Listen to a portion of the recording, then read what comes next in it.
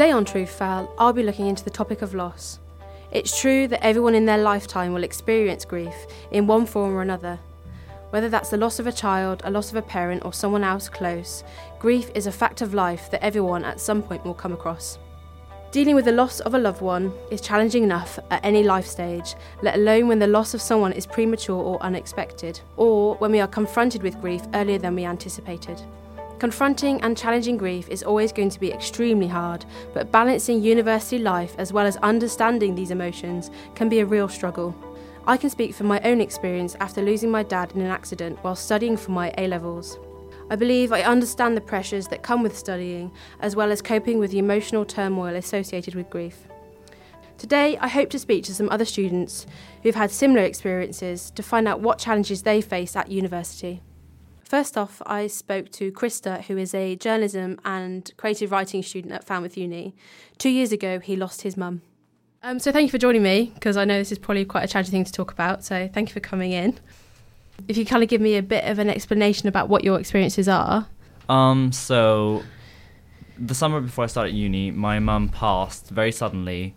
It was about 2 months before uni. Kind of what challenges as a young person do you think that provides, or like someone that's trying to study? Because like obviously we're at that age that we're trying to like figure out who we are as well, let alone trying to like deal with something like that. I mean, it certainly provides you with a new challenge, because it forces you to grow up. Definitely, and yeah. The fact that I was just about to start uni, and that the idea of losing one of my most important support systems, that was devastating. And I suppose that can be quite detrimental to a lot of people. Yeah, I can imagine, definitely. Do you find like people our age, because I found like friends at home and things, people our age aren't really like exposed to stuff like that at this age? Yeah, definitely. So I lost quite like a few friends that kind of struggled to understand. Yeah, I think that's an important thing to note, that I was a bit older than you, because I was 20. Because I remember one of my biggest fears was that I would because I felt like, okay, I can survive this, but I didn't know whether or not I would have like a breakdown later where it would all just hit me. Yeah. So I was really worried about that, but that didn't really happen. I think I'm still waiting for that. Yeah. I mean, to a certain extent.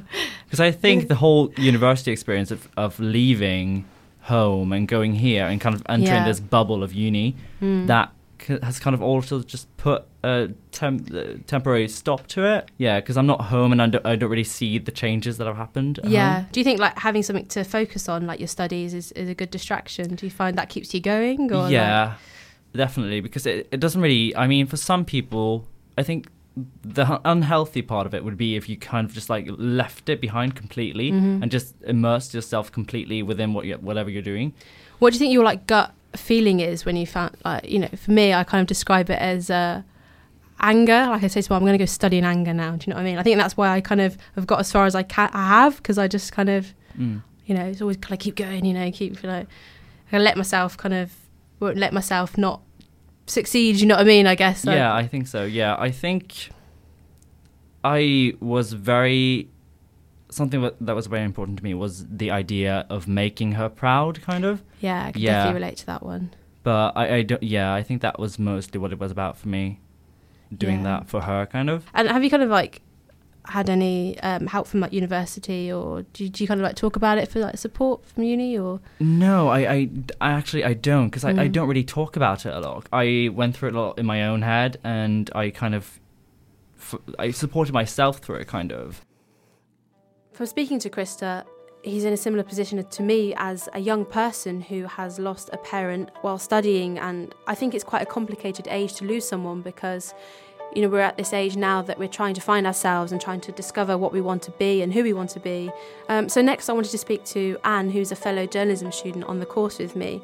And she lost her son to suicide a few years ago, and she tried to come to university to change her experience into something positive. So on the phone with me now, I've got Anne Thorne, who is a fellow journalism student. So thank you for joining me, Anne. Hello, you're welcome. So I understand this is probably quite a sensitive subject, but if you could just give me a little bit of background about your experiences. Yes, well, really, I started writing, really, because as a result of my son dying. So in a strange kind of twist, it's kind of brought me to where I am today.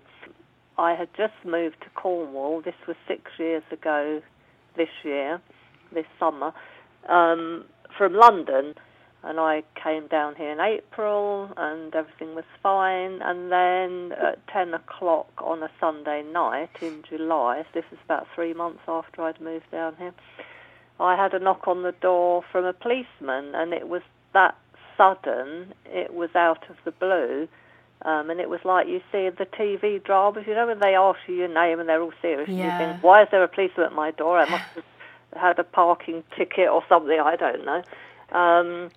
And then it's sit down, and as they're saying that, you've got this thing playing in your head, and, and it really was like that, is your son Toby Thorne? And yes, and then he told me he'd died, and then in the next sentence he said, and he took his own life, and I was just processing, he's died. I mean, this was just, so I kind of, thought, well, I've got to start rebuilding now. So I kind of pulled myself up, and, that the only way to cope with loss is to find other people that are going through the same thing. Absolutely, yeah. And get together. So I then started an online support group. So it kind of went on from there, but it was really writing the blog that someone said to me, you're a good writer, and then I got this idea to go on to a writing course. So it was really, in some way, it's I can kind of see now that, I'm not saying it's a good thing my son died, of course not, but there's been a lot of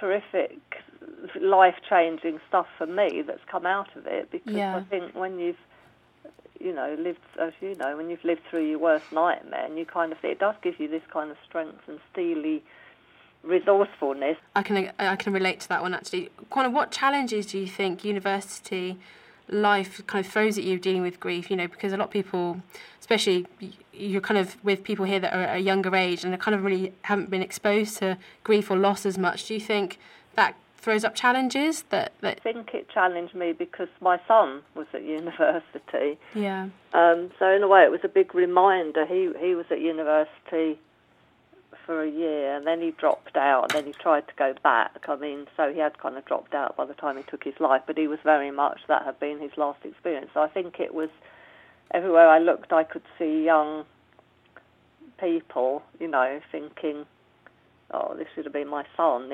I think it was that. It wasn't so much that there wasn't other people there. Feel that Toby would not want me to live a miserable life. He'd be saying, sorry, Mum, I did.